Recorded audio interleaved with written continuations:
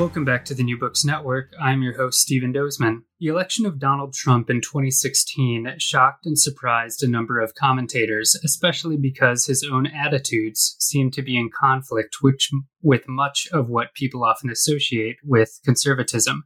However, my guest today, Matt McManus, argues that Trump and others represent a new form of conservatism, one with a long history of development, informed as a response to various social dynamics. The goal of his recent book, The Rise of Postmodern Conservatism from Palgrave Macmillan in 2020, is to provide a genealogical analysis of this new form of conservative politics.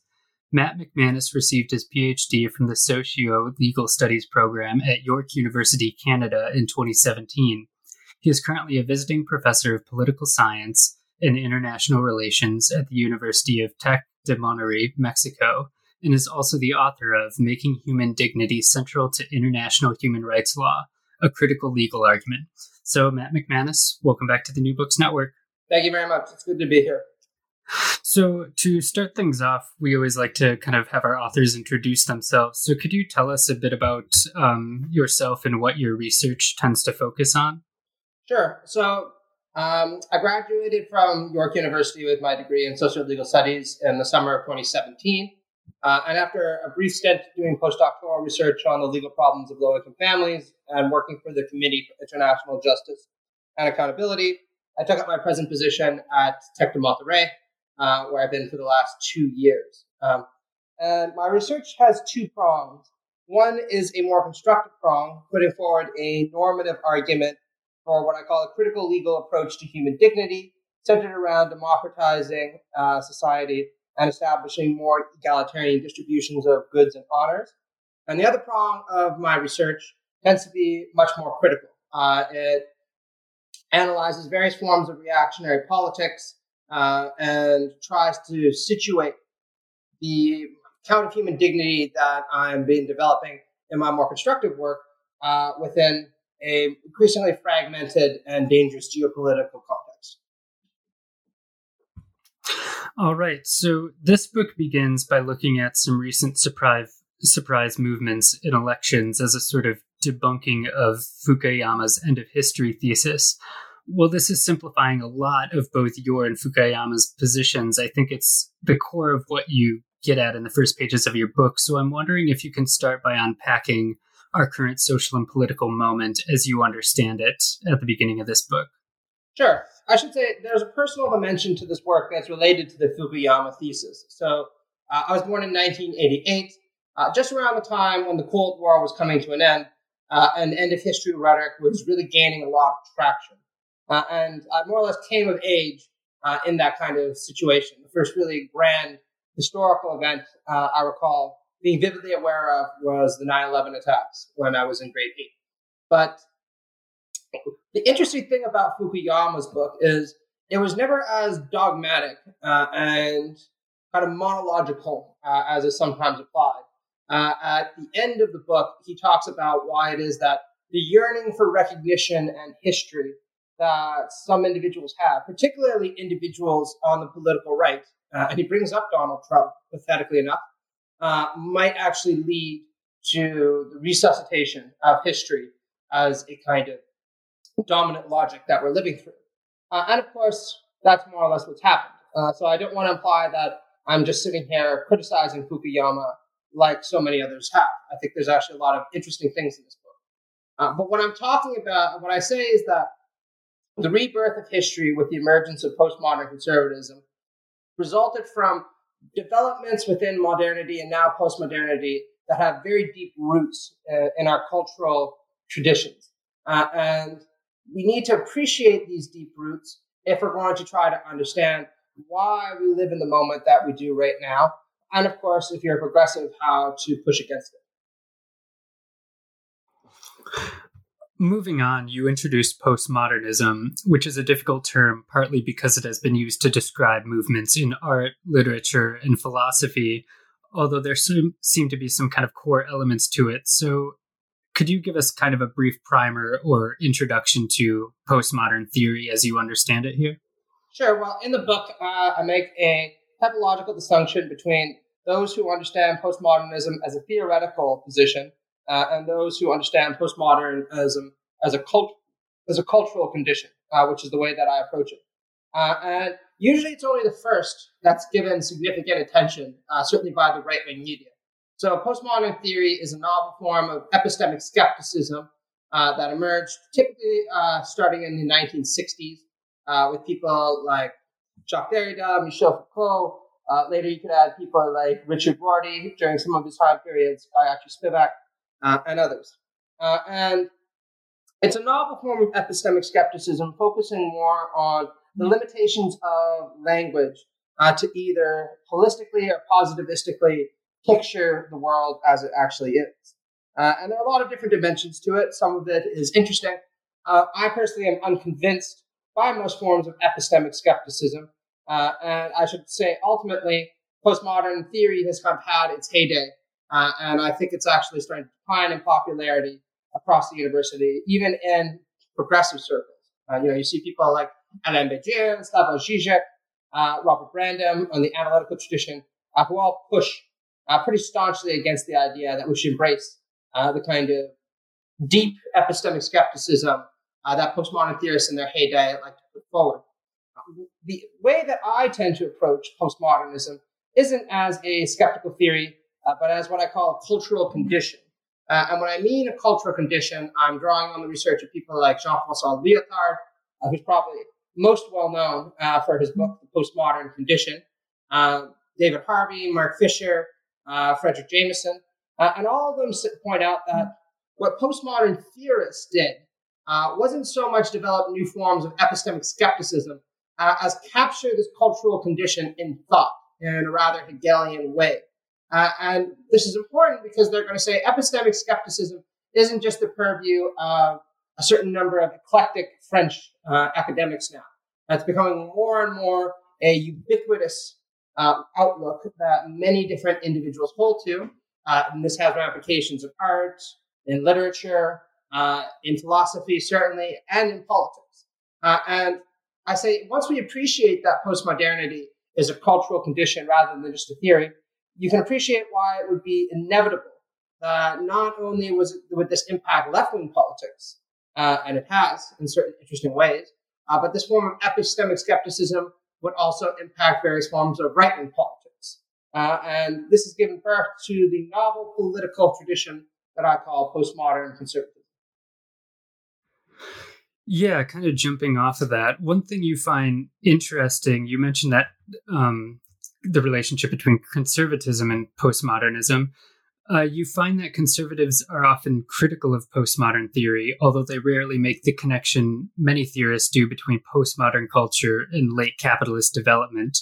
But you argue that there seems to be a relationship between the two, that late capitalist societies often produce postmodern cultures, and that postmodern culture is a sort of expression of the dynamics of late capitalism. So can you unpack the connection between these two dynamics?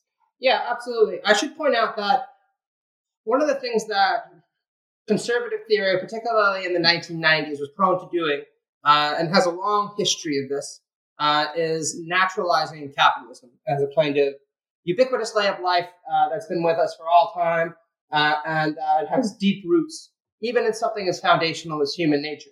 And this isn't the way that even 18th century political economists would understand it. If you read, The Wealth of Nations, or even David Ricardo's book on Principles of Political Economy, they're well aware of the fact that they're living in a time period where something really radically new is emerging. And it's exciting and interesting because the emergence of capitalism is disruptive. It opens new spaces for interrogating issues that weren't available before. But it's also frightening, of course, since the new can never be predicted and never be controlled the way something that's traditional and known can. And Marx put this very well, Marx and Engels, I should say, in the Communist Manifesto, when they talk about how capitalism is a revolutionary mode of production that's literally melting all that is solid into the air and profaning all that was once taken as holy. And what they talk about in this book, and other more sophisticated commentators have described, is how capitalism operates according to a logic of what's called creative destruction, according to somebody like Schumpeter. right? It tears down the old in order to make way for the new. And this includes old capitalist firms over a long enough time period. But it also includes societies, right? It changes the way that people think about themselves, it changes the way they relate to others, changes the way we understand labor and the rights of laborers, for instance, to migration. It fosters urbanization and pluralism at the expense of ruralism and traditionalism. And the list goes on the number of ways it radically upends our society. And the connection of this to postmodern culture is manifold, right? One, of course, is the sense that by tearing down the old and replacing it with the new, traditions and ways of thinking about things that are commonsensical no longer have time to ossify and become commonsensical the way they once were. You can't sit there, if you want to put it simply, and anticipate even what kind of life you're going to be living in 20 years from now, because new technologies and new forms of organization might totally upend it. It also means that people tend to approach the world in the way that a consumer approaches whether or not to buy a commodity or buy something at the store, right? It's up to you what kind of chocolate bar or ice cream or vegetables you want to buy when you go into the grocery store. And increasingly, people see it as up to them to decide what way they want to look at the world.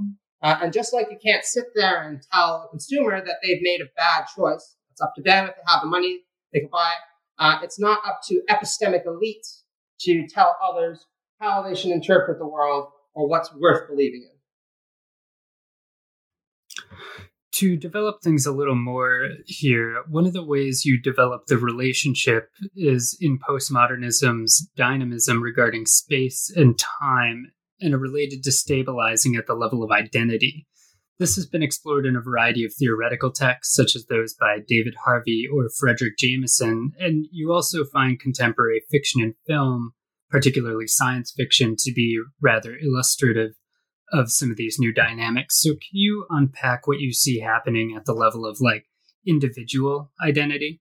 Yeah, I should say that I think the greatest postmodern theorist actually isn't a theorist at all. And if you really want to have a good understanding of what postmodernity is all about, just crack open any of Philip K. Dick's books, and he'll tell you. He had a better handle on this than almost anyone else I can think of. Philip K. Dick being the author of classic texts like Do Androids Dream of Electric Sheep, or The Man in the High Castle, or Scanner Darkly, and so on and so forth. But what I'm talking about when I talk about our changing relationships to space-time under conditions of postmodernity is obviously not a physical concept of space and time. That's very well analyzed by contemporary physicists.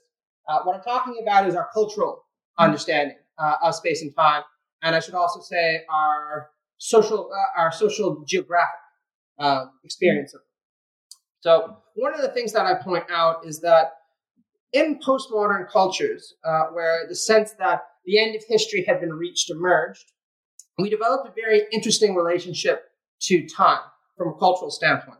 Because earlier generations, particularly liberal generations, saw themselves as living in a historically very significant period. They were at the cusp of progressive developments that allowed them the freedom and the opportunities to remake the world. Postmodern subjects don't feel that way. Their relationship to time is that history is over, that it's not your place to try to radically change things too much. And so the concept of time that postmodern individuals tend to experience isn't historical.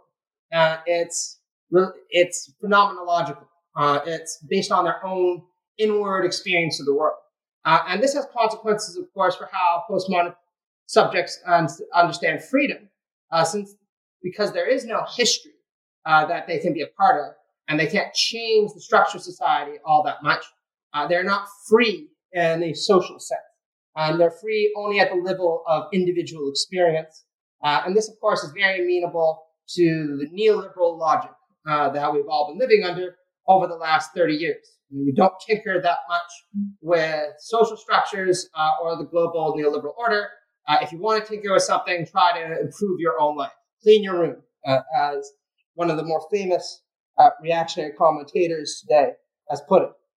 The way that late capitalism shifts our lives geographically, or experience of geography, of course, is exactly the way that Marx and Engels described it in the Communist Manifesto. The world has been brought closer together by globalization. This has profoundly transformed the way that we live. And sometimes you can see it quite literally. Rural areas and the idea of the big country that was once so foundational, for instance, to the American imaginary, have all but disappeared and been replaced by increasingly claustrophobic urban spaces where we all inhabit because life is more efficient when you live in an urban space than when you live in a big country. It's also brought the world together in the sense of breaking down national and traditionalist barriers for the free movement of labor. So, of course, we know that modern developed countries are characterized by very high levels of migration. A lot of this is the legacy of the colonial time period, but we can put that aside. And this quite literally brings areas of the world, or these cultural ways of experiencing the world, to people's doorsteps in a way that's really unprecedented in the history of modern society. And this, of course, also changes our sense of geography. For many people, this is a positive development, since it means that we are now free to live anywhere without restrictions, such as the ones that would have been imposed on us for a very long period of time. But for others, particularly those of a more conservative bent, it's an extremely frightening thing, since it means the solid lifestyles and sense of place associated with those lifestyles that earlier generations would have enjoyed are liquefying in the face of new forms of difference and new forms of pluralism that are emerging very, very rapidly across the globe. In response to some of these dynamics, numerous new theories or discourses have been produced to try and restabilize ourselves and our societies. However, you see these discourses, particularly liberalism, as having failed to bring about the restabilizing effects they were supposed to. So can you unpack the shortcomings here? To the liberal standpoint, you mean?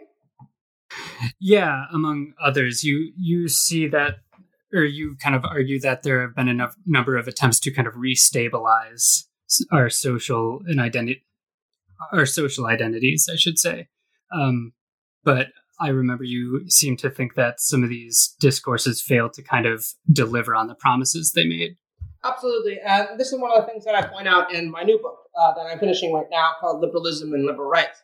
I should say that I'm broadly sympathetic to the liberal project, particularly as espoused by figures like Immanuel Kant or John Rawls. But I think the promise of liberalism to establish a society where all was treated as moral equals isn't what we have right now. What we have is a society where people are not treated as moral equals the way they should, according to liberalism interpreted in its best light. What we have is a society where people are treated as potential competitors in an increasingly stratified hierarchy. And people under these conditions have rights to compete and to try to get to the top, but they have no right to expect a certain kind of treatment because they have any kind of intrinsic dignity or value. And I think that this is obviously going to generate a very conflict-ridden society and one defined by profound new forms of alienation. And this is compounded, of course, because the neoliberal interpretation of what liberalism is supposed to be about is one where political freedom has very little meaning and economic competition is virtually everything. And what you get in a situation where society is increasingly a hierarchy and a very competitive hierarchy, and people have very little political freedom to change this, are the forms of resentment and agitation that we're seeing increasingly defining modern politics. And there's some positive dimensions to this. I welcome the emergence of things like what I call liberal socialism in the work of the agitation of people like Bernie Sanders or other new congressmen like the Squad in the United States. But the other reaction to it is, of course, this form of postmodern conservatism, which I see as a regression to a pre-liberal mode of living. Yeah, so that brings us finally to postmodern conservatism as a new attempt to kind of address the shortcomings you see in late capitalism. So this is obviously a very contemporary phenomena, but you trace its ideological origins in the writing of figures such as Edmund Burke, Joseph de Maistre, and a few others. So can you give us a sense of these very early intellectual origins? Of course, and I should say right off the bat that I did not coin the neologism postmodern conservatism. To my knowledge, it began floating around as early as the 1990s in the work of people like Peter Lawler, who was actually a conservative political theorist who mainly focused on American political problems. But there were also other people who are characterized as postmodern conservatives, including Robert Bork, who appears in my book. A number of legal scholars applied the label to him at that point. What I do in my own book is argue that since postmodernity is a cultural condition rather than just a particular theoretical way of looking at the world, we shouldn't be surprised that we would see postmodern forms of conservatism emerging. If anything, it would be inevitable. We're all shaped in various ways by our culture and our society, and that includes conservatives. In fact, it might especially include conservatives. But what I point out is that conservatism was uniquely amenable to mutation under the conditions of postmodernity, because conservatives going back centuries have always been skeptical of the promises and the outlook of things like scientific or liberal rationalism or universalism. And you can see this in the work of people like Edmund Burke, who was extremely critical of elitist philosophers writing in France, or even the more hyper-liberal capitalists of his own time, who he saw as having little respect for tradition, little respect for culturally relative ways of apprehending the world. They always wanted to eliminate these to make way for some universalistic grand project that was going to remake the world wholesale. But Burke is fairly moderate next to some of the other figures I look at. Somebody like Joseph de Maistre, for example, insists that reason, or what is sometimes called philosophy, is an utterly impotent tool. What we need to do instead is put our faith in authority and in traditional forms of authority, especially. In his case, the throne and altar of France. And he says that if we need to use force in order to demand that people acquiesce to these forms of authority and the outlooks associated with them, then so be it. Because the alternative, if reason is allowed to have too much of power, is going to be chaos, since each person understands reason to signify or to imply something different. And then I go forward looking at some more contemporary figures, someone like Michael Oakeshott, who's most famous for his essay, Rationalism in Politics. He makes the argument that conservatism entails a wholesale rejection of, at the very least, utilitarian or calculative forms of rationality. And he makes the argument instead that what we need to do is have a politics of faith, faith that our traditions are better, faith in our ways of thinking about things, the languages that we use. And this is very, very proximate to the work of any number of postmodern theorists, I should say. Richard Rorty is probably the most obvious. And it's yet another sign of how amenable conservatism is to mutation into postmodern forms under the right conditions. And then this analysis or genealogy ends with a look at two figures I spent quite some time with, since my background is in legal studies. So Robert Bork and Lord Devlin, who were two conservative legal theorists in the late 20th century. Devlin famously argued against Professor Hart that homosexuality should remain criminalized. And his essays make the claim, or his lectures, I should say, that liberals always have these weird rationalistic ways of looking at things, and they try to appeal to evidence and universalistic standards to make the claim that we should adopt liberal policies. And he said that's not how society should be organized. The way society should be organized is according to the views of what he called the man on the Clapham omnibus. The man on the Clapham omnibus being the right-minded figure who more or less shares the mores and expectations of his society. And Devlin goes so far as to say the man on the Clapham omnibus whose views should pervade across society doesn't even have to be right. He doesn't have to have his views grounded in anything more substantial than just a gut feeling that this is the correct thing to do. Because criticizing him or saying that he needs to ground his views in more than just a gut feeling has a kind of anti-democratic or anti-populist sentiment. And Bork makes very similar arguments when he talks about the new class, which are a bunch of intellectuals he thinks are pervasive in American law schools, and American culture, who insist that we should reform the world in line with some universalistic concepts of reason. And Bork says, no, we shouldn't do that. We should instead have what he calls respect for particularity, which is difference, history, culture, tradition. And his argument is that conservatism is precisely about having respect for these relative cultural forms of particularism and rejecting the grand universalistic narrative of something like reason, which, of course, would be absolutely in line with what somebody like Michel Foucault would want in some of his moments at the very least, except, of course, interpreted in a very different political manner. Moving forward and turning to who we might consider the first postmodern conservative and who you just recently alluded to, you look at the work and ideas of Peter Lawler, who gets his understanding of postmodernism from a variety of figures we might not immediately turn to, including St. Augustine and Thomas Aquinas. So his understanding of postmodernism is maybe a bit different than what we might immediately assume. So can you give us a sense of what his own philosophical or political orientation here is? Yeah, I should say that I think Lawler is a very smart man. I disagree with him fundamentally, but he certainly was an eclectic and interesting scholar. He wasn't afraid of pushing boundaries. And one of the ways he pushes boundaries is by reinterpreting postmodernism in a way that might be counterintuitive to many. So his argument is that modernity is defined by a break, particularly from Catholic scholasticism, and the idea that the ontology of the world is solid and set, because God created the world and God continuously interacts with the world to make sure everything is more or less going the way it's supposed to. In modernity, when we abandon this teleological way of thinking about things, we're left with the notion that, well, there are no rules embedded in nature, and there's certainly no rules set down by God, so we can recreate the world and we can recreate ourselves to be whatever we want.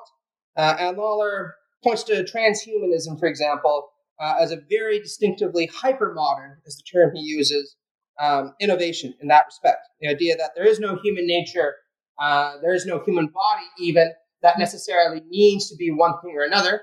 If we can use technology to change and improve in it in a way that's consonant with our subjective desires, why not go about doing that? And what Lawler calls postmodernism would be rejection of this hypermodern subjectivist outlook. And he interpreted postmodernism as a return to something that would be closer to a neo-scholasticism. And it would be much more oriented around virtues. It would accept the contributions of modernity while at the same time looking past and gradually abandoning its limitations. He never laid out his vision for what a postmodern conservative society would look at systematically, or at least as systematically as I would have liked. But you can read about it in a number of his essays. His book on virtue, I think, is particularly useful there. Looking at postmodern conservatism, you see it as expressing a sort of pastiche, to borrow Frederick Jameson's term, and generating its own version of identity politics, appropriating progressive language for reactionary politics that seem closer to Schmitt or Nietzsche. So can you unpack the dynamic going on here? Of course. So one of the things that I draw upon is Nietzsche's theory of resentment and Carl Schmitt's theory of political antagonism. Although I should point out that this is very much a left-wing reading of Nietzsche that would be more in line with the thinking of somebody like Wendy Brown, who I think is the best critical theorist working in the world today, bar none. And she talks about how it is that Nietzsche had a very elitist understanding of resentment. Resentment was the feeling of the weak towards the powerful, and their desire, put it colloquially, to put the powerful in their place. And Nietzsche talks, for instance, about how in the work of early Christian theorists, when the poor are in heaven looking down upon the rich and the sinners in hell and laughing at them, this expresses resentment of the weak towards the powerful. Brown makes the argument, and I think that she's very right, that resentment can absolutely be resentment of the powerful towards the weak or towards the disadvantaged who want their fair share of the pie, as it were. And you see this with many Trumpist supporters who often come from positions of relative affluence and privilege, not typically extraordinary affluence and privilege, but relative affluence and privilege. And they deeply resent the arguments made that they should redistribute power and privileges that they've enjoyed to individuals and groups that have long been disadvantaged by the status quo.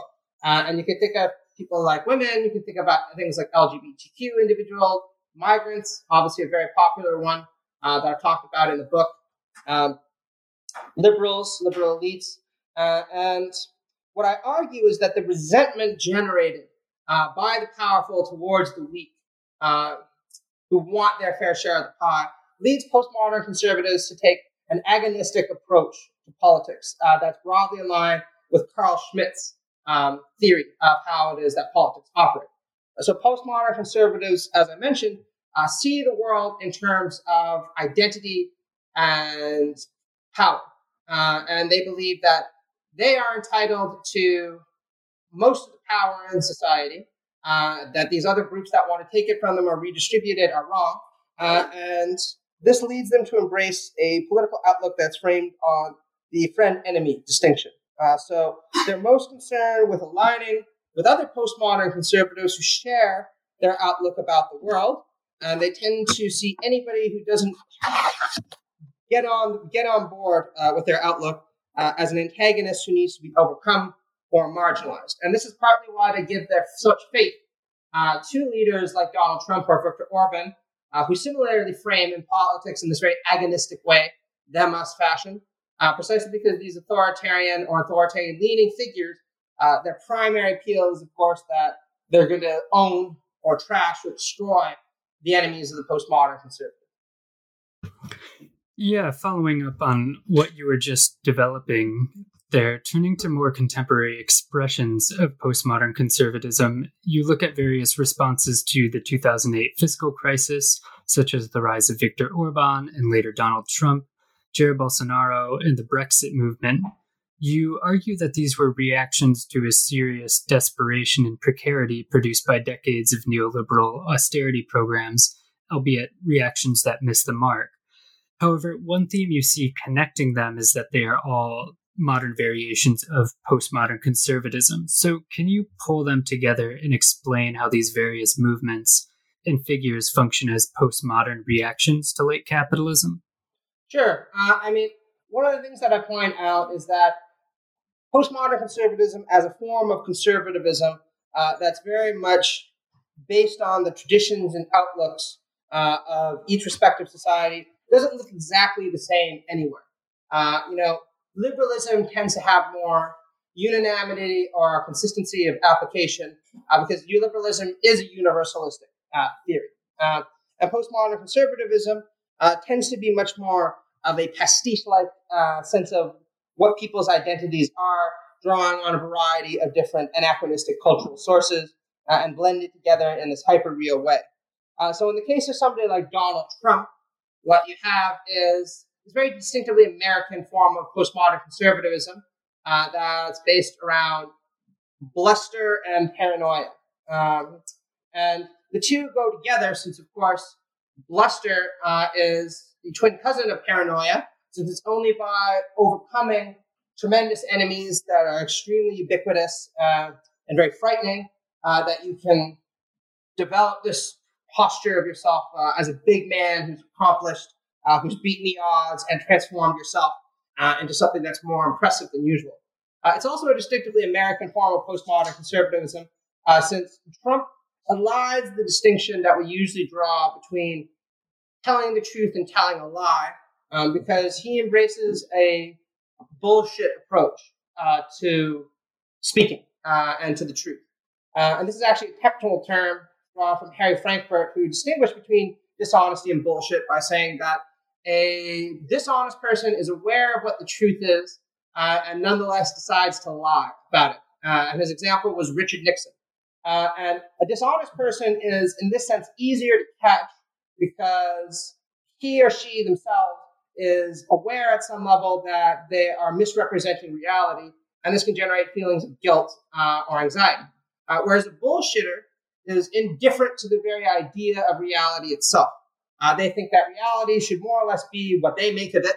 And since what they want to make of it changes day in and day out, they have no concern about moving from different positions day in, day out, in order to, if that coincides with their own subjective opinions and desires at any given time.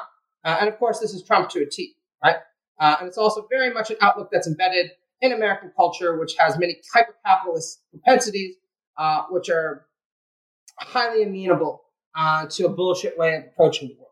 Somebody like Viktor Orban comes from a very different standpoint, but still constitutes a form of postmodern conservatism, or so I argue. So Viktor Orban, for those who don't know, is the Hungarian leader of the Fidesz party.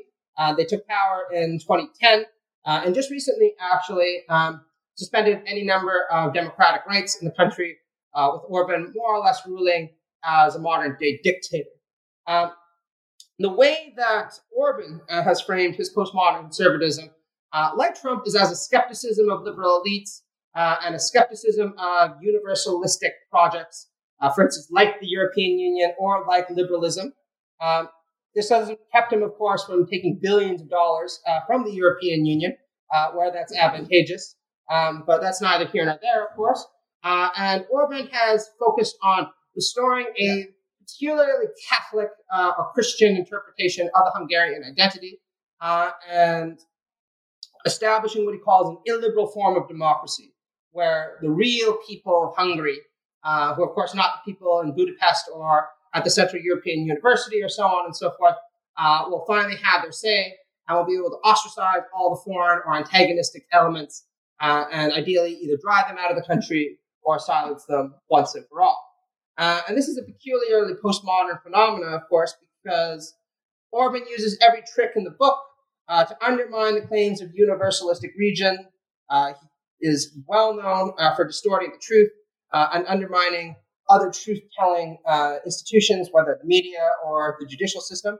And it's also a postmodern phenomena with the skepticism he shows towards any kinds of claims that contravene this very identity-driven narrative that he puts forward as central to modern Hungarian politics.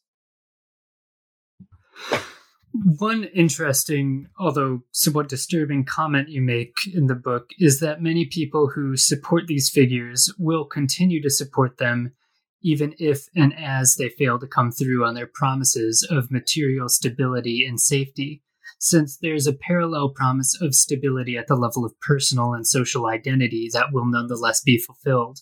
Can you unpack this dynamic here? Yeah, implicit in this is a critique of what I might call the orthodox Marxist view or orthodox socialist view that people are driven exclusively or primarily by what's sometimes called interest or human interest, to use Jürgen Habermas's term. And this means their material interest, right? They want to be better off at the end of the day in material terms than they were at the start of the day. And I see this as too simplistic, although and still very popular, unfortunately. People are driven by a lot more than just their material interests, particularly in a postmodern culture. What people are also driven by is this need to have a strong sense of who they are and what it is that they should value, and of course, why their life may or may not be valuable.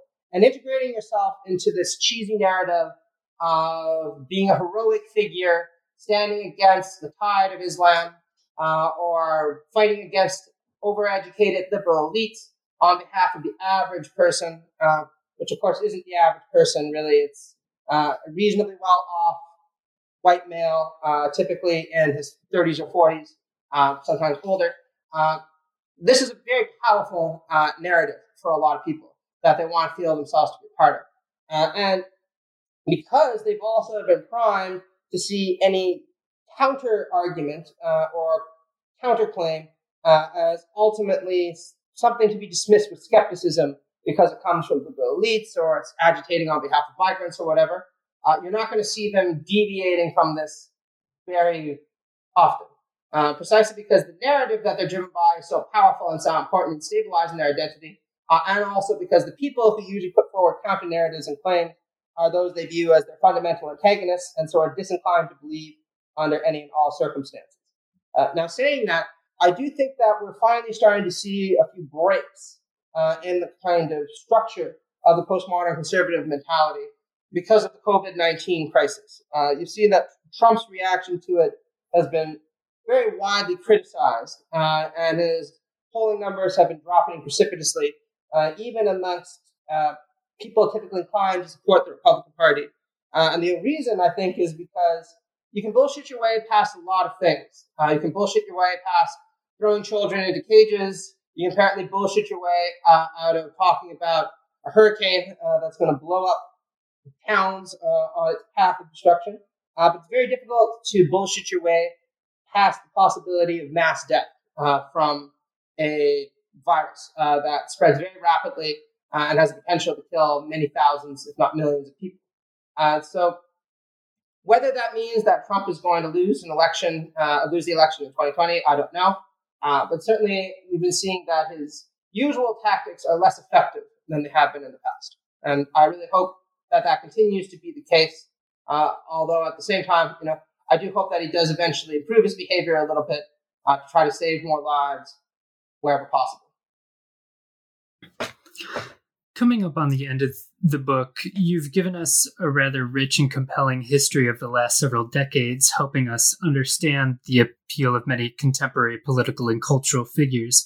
So obviously you can't be expected to have all the answers on how to deal with this, but at least to give us some vague sense of what is to be done, what do progressive movements need to offer so that postmodern conservatism isn't the only game in town for making sense of and responding to late capitalism? Well, I put forward a few different possible solutions. All of this will be elaborated in a lot more detail in my forthcoming book, Liberalism and Liberal Rights, A Critical Legal Argument, that I'm just finishing up now. But the two big ones, I guess I'll just end on that, are I think that progressives need to abandon this kind of elitist commitment to institutional reform, which has driven the broadly Rawlsian or social democratic left for a long time. And what I mean by this is the notion that elites, particularly technocratic elites, in positions of power, should use institutions to shift the way the world operates and establish more egalitarian outcomes. And these are usually top-down projects like the European Union, or like the establishment of many welfare states in a European, or for that matter, in a Canadian or British context, to a lesser extent, the United States.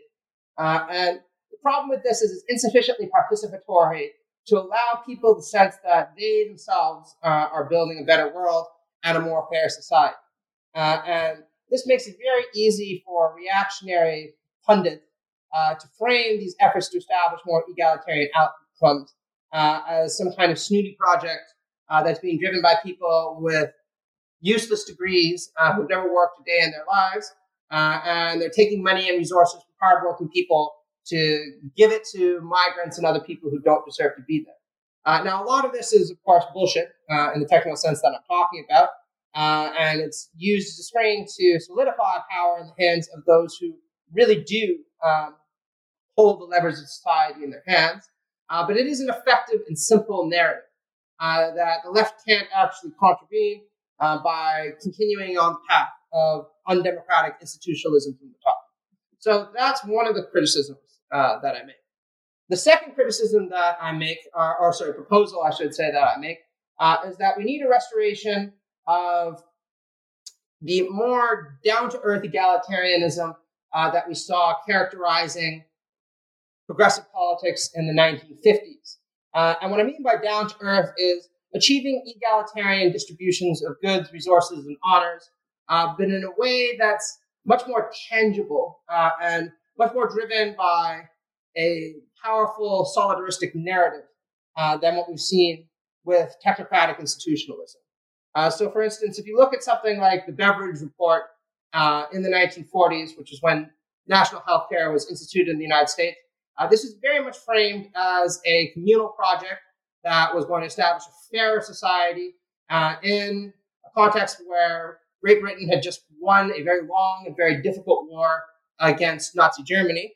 And we needed to establish a kind of post-war society that wasn't going to be riven by the tensions and inequalities of the earlier ones, because this was just fair and is what people deserve after everything they've gone through. And I don't think that's what you see with a lot of these technocratic projects. Again, they're very much driven technocratic egalitarian projects. They're very much pushed by the top.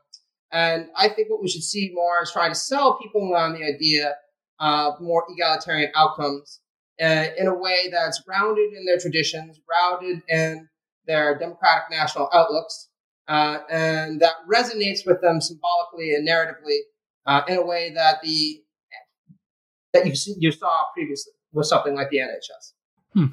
Yeah, sounds very interesting. So, Matt McManus, thank you so much for being with us. No problem. Thank you very much for having me. And I hope everyone's keeping safe, and hopefully we'll all get through this relatively unscathed and we start interacting with our friends again. That'd be nice. I look forward to it. So, thank you.